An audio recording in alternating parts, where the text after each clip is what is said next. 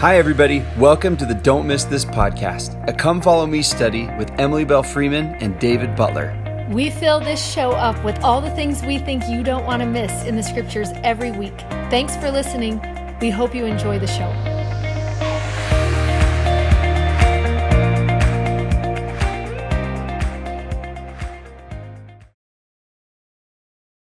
Here we are. Okay, hello, everybody. Welcome to Don't Miss This. I'm David Butler. I'm Emily Freeman. We thought we'd start out this week and talk about the newsletter, everybody. For those of you who don't know, there is a newsletter that goes with each of these lessons that looks like this.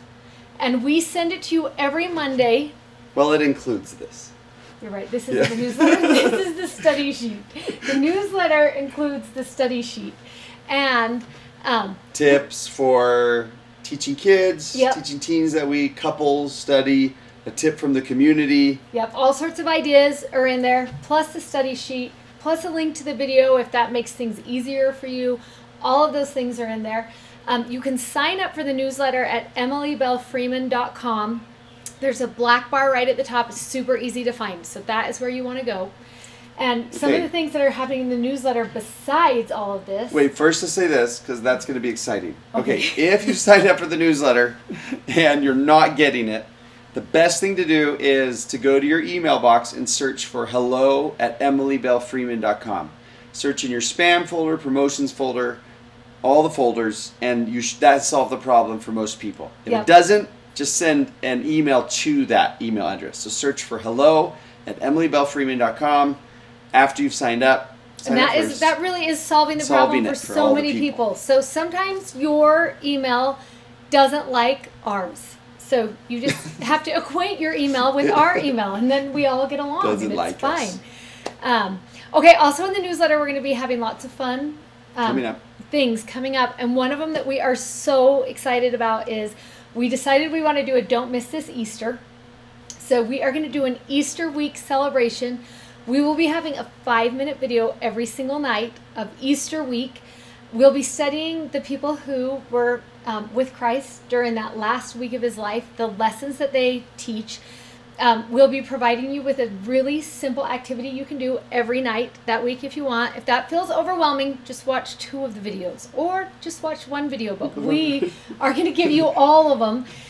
With activities you can do, and the activities are fun because it starts filling your home with Easter decorations that all have to do with Jesus Christ. So yeah, we love Easter, and we want to re-enthrone Easter. As the high holiday. High holiday. Yes. That is what we want it to become. So look for that newsletter, all the fun things. Yeah. Okay, and ready? We'll be doing the regular lesson. Just the regular lesson is still just going to come. This is just bonus. Because the lesson on Easter week is Easter. I know, we're so excited. It kind of goes out of order and does Easter and Easter, which it should.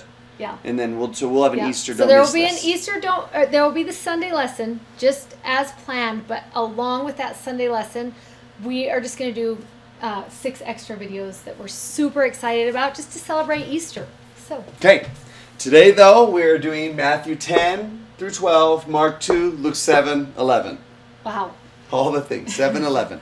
We should have done free Slurpees. We should have. We should have just brought Slurpees for us for today.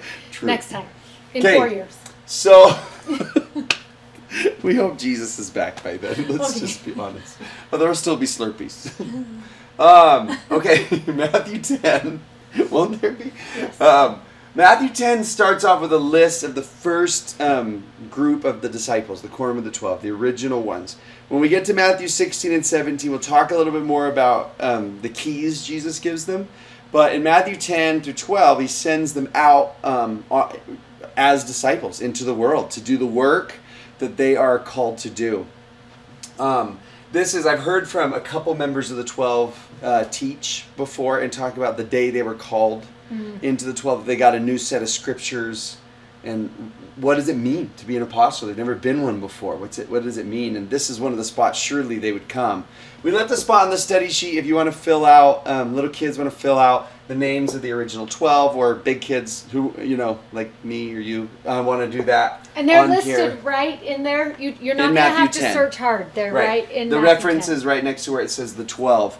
There's also a little box that was left here. You can use a journal to fill in more of this, but Matthew 10 is called the commission to the 12, where Jesus gives his advice to them. Remember at the end of 9, the prayer was, the work is great, the harvest is great, the laborers are few. Pray ye therefore that he will send forth laborers, right? And so he calls them and commissions them to go do the work, his work into the world. So it's really neat to go through that chapter, and you can go through the whole thing. We picked out some just verses that might be easier or more favorite to look through. And what is he commissioning them to do as disciples? We nicknamed it the Handbook for the Fellowship of the Rescuers, because that's the work of Jesus, to go out to heal, to rescue, to invite, to lift, and you're going to see words like that through there. And wouldn't that be neat to see? That's both the quorum of the 12's commission, and it's also the commission to anybody who is a disciple of Christ. I love thinking about that. I love thinking that if we think that all that the quorum of the 12 is doing as Jesus' disciples is sitting in the red fluffy chairs and speaking at conference twice a year, we are missing what they are doing. They are out every weekend doing this type of work. So how neat to do that. And you might have a personal experience as where you've seen this type of ministering from them that you could share. But it would be fun as you go through and make that list to talk about where have you seen that in the stories of the apostles, just over past conferences or just experiences. Or how you could do that also. So you could choose either of those paths there. We loved, as we started looking at this, just thinking about the role of the apostles and the prophet of the church and how important that role is in our lives, and especially in the past several months as we have watched this call of the prophet and the apostles to make some changes and to do some things differently, and we feel that revelatory power, which is so amazing. And at the same time, as you see that going on, you still have the people who question if we have a living prophet, if the apostles are really giving this revelation for our lives, and you feel that tug and pull in the world. And it's interesting because that is not unique just to our generation, just to our life, but actually happened clear back in these same pages. I love when we get into Matthew 11. There is a moment when Jesus had finished commanding his 12 disciples, and then he went to preach and teach in the cities. And when John had heard from prison about the works Christ was doing, he sent people to find out more. And they came to Jesus and said, "Art thou he that should come, or do we look for another?"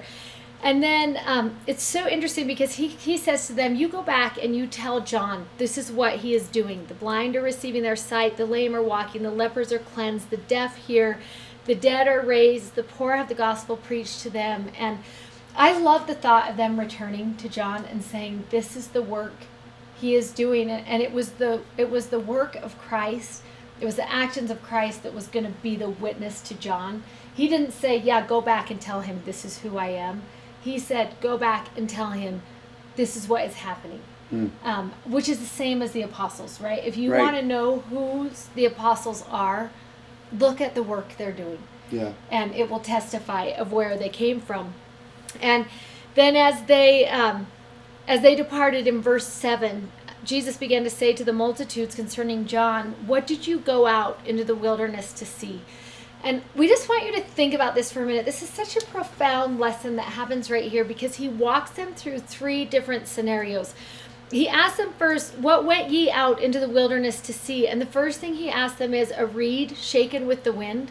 Like, did you go out of your way all the way out there just to watch the weeds that would bend and move at any whim or wind or whatever was going on? Is that why you came to the wilderness? And no, that's not why they came. So then he asks them the second question, but what went ye out for to see? A man clothed in soft raiment, or in other words, in fine clothing, which is interesting because was John dressed in fine clothing? He wore the camel, the camel skins, ate crickets, so everyone who's there who knew who John was in their minds, they were like, no, he didn't wear fine clothing, right? That's not, we didn't come out to see his clothes. We didn't come out because he looked like this rich man with a lot of knowledge. That's not why we came. And then he asked the third time and says, but what went ye out for to see? A prophet? Yea, I say unto you, and more than a prophet. And I love this. He talks about his job. This is he of whom it was written, behold, I will send my messenger before thy face, which shall prepare the way before me. That this was the prophet that would prepare the way for the Messiah. And as I was reading that this time as we were studying, I thought to myself, it's so interesting because you look at all the world around us. And when people look at the prophet of this church, when they look at President Nelson, what do they see in him? Do they see a man that is shaken by the whims of the world? No. Do they see a man who is so concerned with his business profession, with his knowledge, with what he has to offer? No. What do you see when you look at President Nelson? You see a man who is preparing the world for Jesus Christ. That is who he is, and that is what he's doing. And I love, as we look at that and hear just that same call, what went ye out to see? And when you think about the prophet of our church, what you're going to see is what you go looking for. Right, and it's interesting that somebody can see, you could see his imperfections. You could see mistakes. Mm-hmm. Like, that should be a clearly taught truth, that we believe in imperfect people who are called to these. But are you going looking for those? Or are you going looking for that, the gift of prophecy, the things that Jesus sent him out to do? We have this friend of ours who is she's a good friend, an evangelical Christian, and she has run into a couple of members of the 12 several times. Like we laugh every time she texts us, and it's always in all caps. Yeah. You won't believe. I'm like, people in the church don't have one-on-one experiences with the apostles. And she keeps having them. Yeah, for some reason she does. And I texted her just before we started filming to say, hey, will you remind me about that story of meeting Elder Holland at the grocery store? And she asked, what time? Which time? And I was like, oh my gosh, the time in the produce section. So she sees him in the produce section, and she walks up and she says, are you Elder Holland? Yes. And she says, I'm so-and-so, and I'm Nish. She's a friend of ours if you follow us on other places. You've heard her talk about her before. Yeah. I was trying to protect her identity for a second, but she doesn't care. Yeah, or whatever. Yes, I am. And she said something to him about his most recent General Conference talk that you really... love that she watches all of conference. Right. Every session of conference she watches. She knows all of them by face and by name. Yeah, and she loves him. And the talk that he gave, and she walked up to him and just said, I just wanted to say thank you for your words. I'm not a member of your faith, but those words were so powerful and strengthening for me. And then she said, Elder Holland put his hand on the side of her face, called her my dear, and said, thank you for saying that. Words like that give me strength and encouragement to keep on moving on in the work, and with tears in his eyes. I just love that thought of it's so genuine. It's so genuine, humble. Right? Where he's just like, this is hard. It is so hard to be given this commission from the Lord to do this work, and we are trying to fulfill that commission. And I love when you see it happening. Yep. It's beautiful. And it just goes back to that part when he says, when John says, "Are you the one?" And he's like, "Well, let me tell you what I'm doing." And it's the same for the apostles. When you look at the apostles.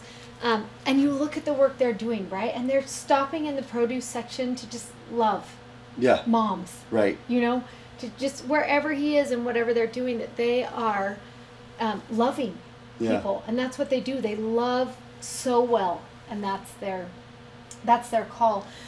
We thought it would be fun as you go through this first part of the lesson and you talk about this commission to the 12, and what are you looking for in a prophet? What are you looking for in the apostles?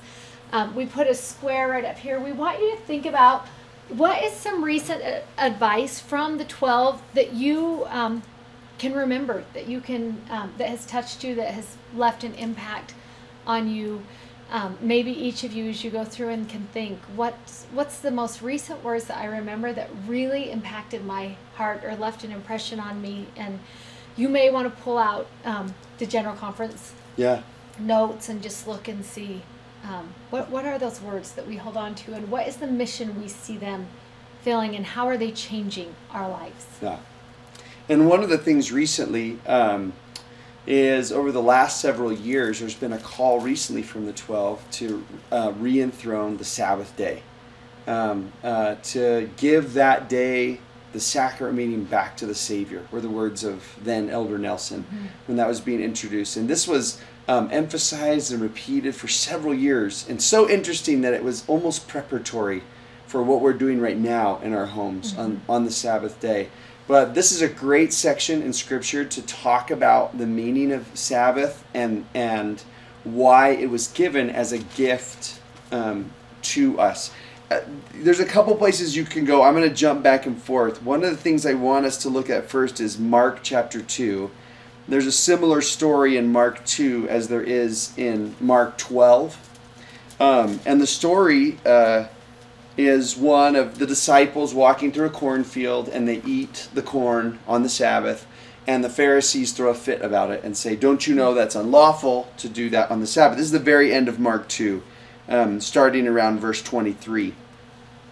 What you have to know about the Pharisees is the Torah, or the 5 books of Moses, originally the law, was in place, and then several laws were added, almost like fences around the Torah to prevent you from breaking the Torah. There were fences set up and regulations set up, and that's what they're breaking. They're breaking one of the regulations that was there. And what Jesus is trying to show them is, you've totally missed the mark on the Sabbath day. It's become this soul-sucking day of rules and regulations that the whole spirit of the day is gone.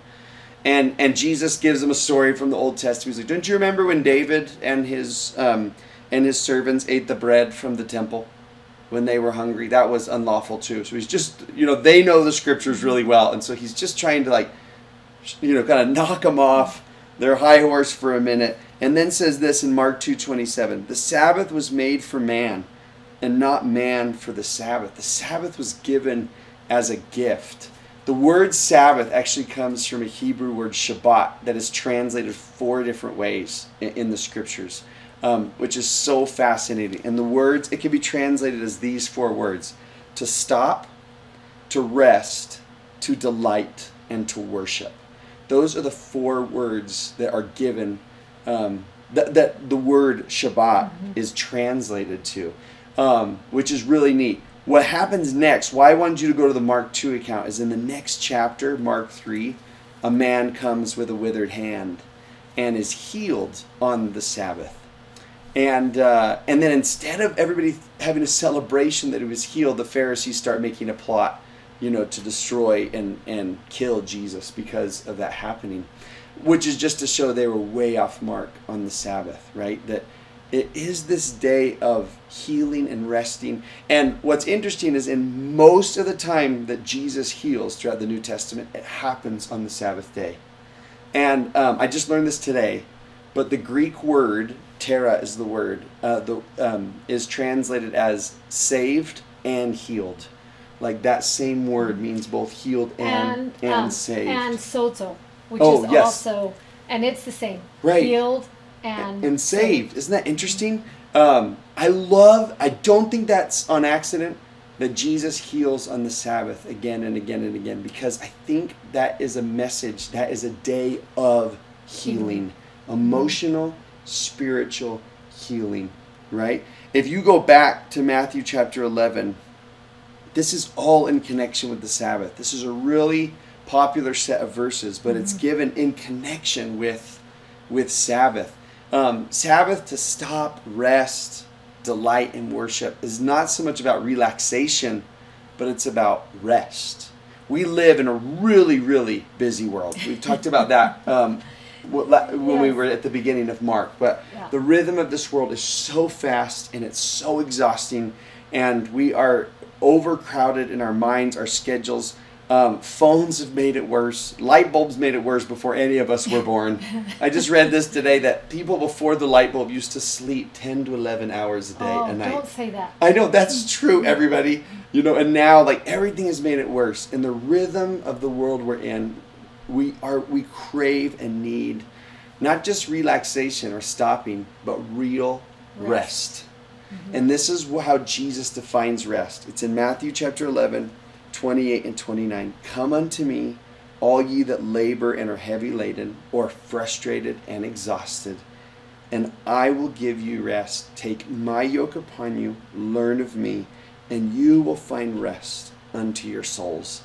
Real rest is connection and commute. It's real. Remember, the yoke was what you put oxen in or cattle in or something. And so when he says, get in the yoke with me, it's come closer to me, be in communion and connection, and you will find rest to your souls. So there's so much that is. I love that yoke. I've got to tell one of my favorite stories about that yoke, and thinking about that yoke happened several years ago. Greg and I were in a counseling office, and it was just a hard time for us. We were coming out of a really hard few years, and I can remember just sitting on that black leather couch, and I had been crying, and I had so many tissues just on my lap, and just how hard things were. We were exhausted. We were exhausted from what life had brought to us. And I can remember the man saying, I want to tell you a story. And then he started telling us about this auction, a farmer's auction. I remember he pulled the newspaper article out of this old filing cabinet, and he's telling us about this auction, and everyone had come, and all of the animals were coming through, the lambs and everything that they were selling, and they saved the oxen for last. And the oxen came out in teams, all of them did, and they kind of went in order, and they saved the best for last. And by the end, it was matching colors, matching coats, matching size, everything. And in the middle of that stadium, there was this huge load, and they would strap the oxen up, and that's how people would decide is how much they could pull. And the people who would come out who were selling them and would have them go, and the people would raise their hand and pay. Well, at the very end of the night, this old farmer walks out, and then his oxen team walks out, and people kind of start laughing, right? They're scoffing because the one ox is huge. It is so big. Its muscles, everything are just huge. Its head can barely even fit in the yoke, its neck. And the other one next to it is just this scrawny little ox that looks like it might not live even a year longer, and just skinny. And they walk out, and people are like, did they forget to, like, this team should have been bred out first, right? Did they forget what they were doing? And then the man who owns them tells them to put more weight on the weight thing, and then people are shaking their head, and he hooks them up, and then he calls for them to come. And it's so interesting. In the article, it talks about how you watch these two oxen work together, and their motion was just fluid. The way they moved was fluid, and they pulled more weight than any team had pulled so far that whole entire day.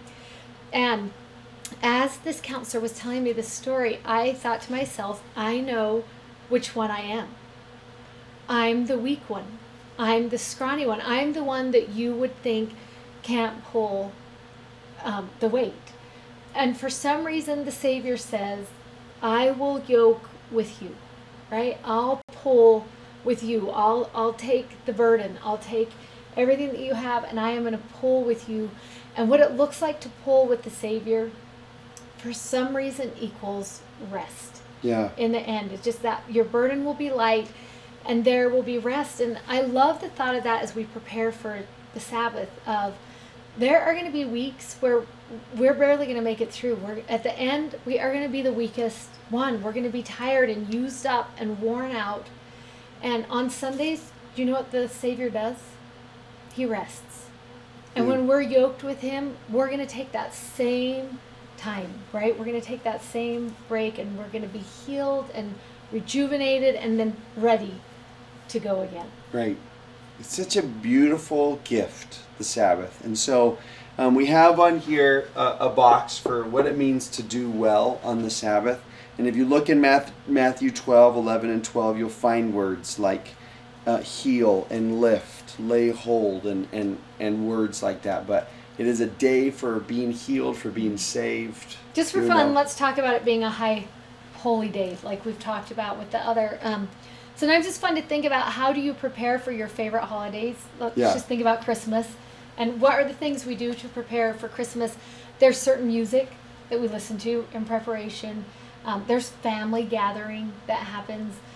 There's the way you prepare the house. There's food, right? Always food. There's always food, and you know what your family's Christmas food is. And there's traditions that only happen at Christmas. Maybe you get jammies the night before, and or how you open your presents, or whatever it is that you do on Christmas.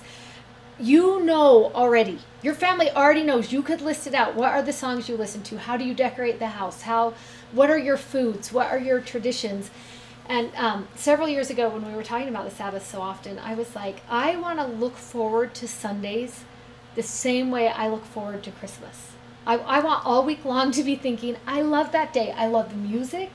I love what my house feels like. I love the food that we eat. Food, yeah. I was going to say, make sure going to be food. For years, Grace, before she left on her mission, it was our tradition to make a certain set of cookies we would pick a recipe during the week, and that was our Sabbath tradition. Right. We would spend the afternoon doing that, and maybe that's something that is fun to do in this box, is say, how are you going to make the Sabbath your high holy day? Right. How are we going to make it a day of stopping, resting, delighting, and worship? Yeah. You know? And for every family, that's going to be different, but it should be something you look forward to. Right. The Sabbath was made for man. And it should be a break. It should be different than just like Christmas is different than the other 365 days of the year. That's why I love the Sabbath more, because you get 52. Christmas. Yeah, you get 52 of those days. And let's do it right. Let's love everything about the Sabbath. Yeah. So this could be a really, really cool way to look at the Sabbath and look forward to it. And remember in Jerusalem how people just they dance when the Sabbath starts. They sing. It is this long lost friend who's come back once a week. And I loved when we were there watching. I didn't know this was a tradition until we went, but the women light the Sabbath candles at sundown. And it's the woman's job in the home. It's the mom's job to go and to light these Sabbath candles and to set apart that day as different from the rest of the week. So I brought home Sabbath candles because I was like, I want to do that. I want to feel like my Sundays are different and special and set apart. And so neat. Anyways, we hope you love your Sabbath conversation. We were planning on that being that long, but we had to. It was so good. Okay, we want to end on this last story, Luke 7. We just have a couple more minutes, so let's and get we love this story. We love it so much. This is the woman who came and she saw that Jesus, we're in Luke 7:37. When she knew that Jesus sat at meat in the Pharisee's house, brought an alabaster box of ointment, and stood at his feet behind him weeping, and began to wash his feet with tears, and did wipe them with the hairs of her head, and kissed his feet, and anointed them with ointment. And I love this woman. I love her so much. In fact, when I went to Jerusalem, we went to an alabaster shop, and I found myself an alabaster box, which I just love so much. And when you go and you look at these boxes, one thing that is true about them is they will shine light in them. And they are so fragile that they are translucent. You've got to be so careful with them. And they're precious, right? They're just these beautiful stone boxes. And I think to myself, every time I read that story, this was precious to her. And what was in here was 500 days worth of wages for her, which is a lot. Yeah. When you think about it, and we don't know how that oil got in there. We don't know what cost it was. But we know this was something that was precious to her, this alabaster box. And she comes and she kneels down and she just uses all of it just freely, right? Just freely gives everything that is in here because of her adoration of the Savior, of who he was. And the Pharisee who's there at the dinner says, in verse 39, if he really was a prophet, he would have known what manner of woman this is that touches him. She is a sinner. And again, I love that we go right back to that. What did he go out to see in Jesus, right? And everything about him is questioning who Jesus is, what he did, what he taught, if he really was, But this woman, she just went in and she gave her finest, right? She gave her very best, what was in her alabaster box, and in a really embarrassing situation too. Yeah. Everyone knew who she was. She walked into the room. Everyone would have been lounging around, laying around. She would have probably had to step over people, to get to him. And her focus was Jesus, right? She didn't even care what was going on. And then this man just sits back and watches her, right? And judging what's going on. And I love when we think about this story, what they saw was a woman of the city, a sinner. But I love what we learn about what Jesus saw. He says to Simon, do you see this woman? I entered into your house. You gave me no water to wash my feet, right? That was the custom. That is how you took care of a anybody guest. Who came. That was normal custom. Yeah, and he didn't. And she washed my feet with her tears. I mean, just think about the intimacy of that and that vulnerability and how transparent she was in that moment, and fragile and broken in that moment. And you gave me no kiss, but this woman, since the time I came in, hath not ceased to kiss my feet. My head with oil thou didst not anoint, but this woman hath anointed my feet with ointment. And then, this is my favorite verse, 47, wherefore I say unto thee, her sins, which are many, are forgiven. For she loved much. But to whom little is forgiven, the same loveth little. And it's so interesting because by that adoration, by that worship, by that delighting and her stopping and resting and all of those things, she was showing him that adoration. She gave him what was most precious out of her heart, that was so translucent and laid open and even broken. Everything she had, her very finest, she gave him. And that is what we do when we recognize, who he is. Right. And I love that thought. We have a little place for you to write this here. They saw a woman of the city, a sinner, and he saw a woman who loved much. And we have also a box on here with a cross-reference to 1 John 4:19, where we're taught that we love him because he first loved us. Jesus gives a parable in that story that you'll read of two people who had a debt, one a really small one and one a really large debt, and asks the Pharisee, who is going to be more grateful? Who's going to love the master if he forgives both of them? And the Pharisee's like, well, the one who forgave the bigger one. Yeah, and he's like, he forgave the most. Right? He's like, absolutely. And he compares it to that woman. I was like, because of the love and grace she's recognized from me, that's why she's responding the way that she is. The Pharisee, Simon the Pharisee, probably should have figured out that all of us are the second person. Mm-hmm. He is under the impression that he has only been forgiven a little debt. And she was in a place to realize how much he'd forgiven her. And that is why she responded the way that she did. Just as you think about this whole lesson, I love that this sums up all of it. What does it look like to love much? What reasons do we have to love much? And you look back at, why do we follow the prophet? Why do we follow the apostles? Why do we keep the Sabbath day? Why do we do well on the Sabbath? It's our way of showing love. Right. It's our way of showing that adoration to him who has given us everything. And there's so much genuine love that comes when we recognize where it should be coming from. Yeah, it's beautiful. Yeah. So. Okay. Good Thanks week. for coming along. Good week. Good we'll stuff. see you again next week. See you next week. This audio was taken from a YouTube video from our YouTube channel. You can find us on YouTube at Don't Miss This. Also, sign up for our newsletter at don'tmissthisstudy.com, and you can follow us on Instagram at Emily Bell Freeman and at Mr. Dave Butler. Thanks for listening. Bye.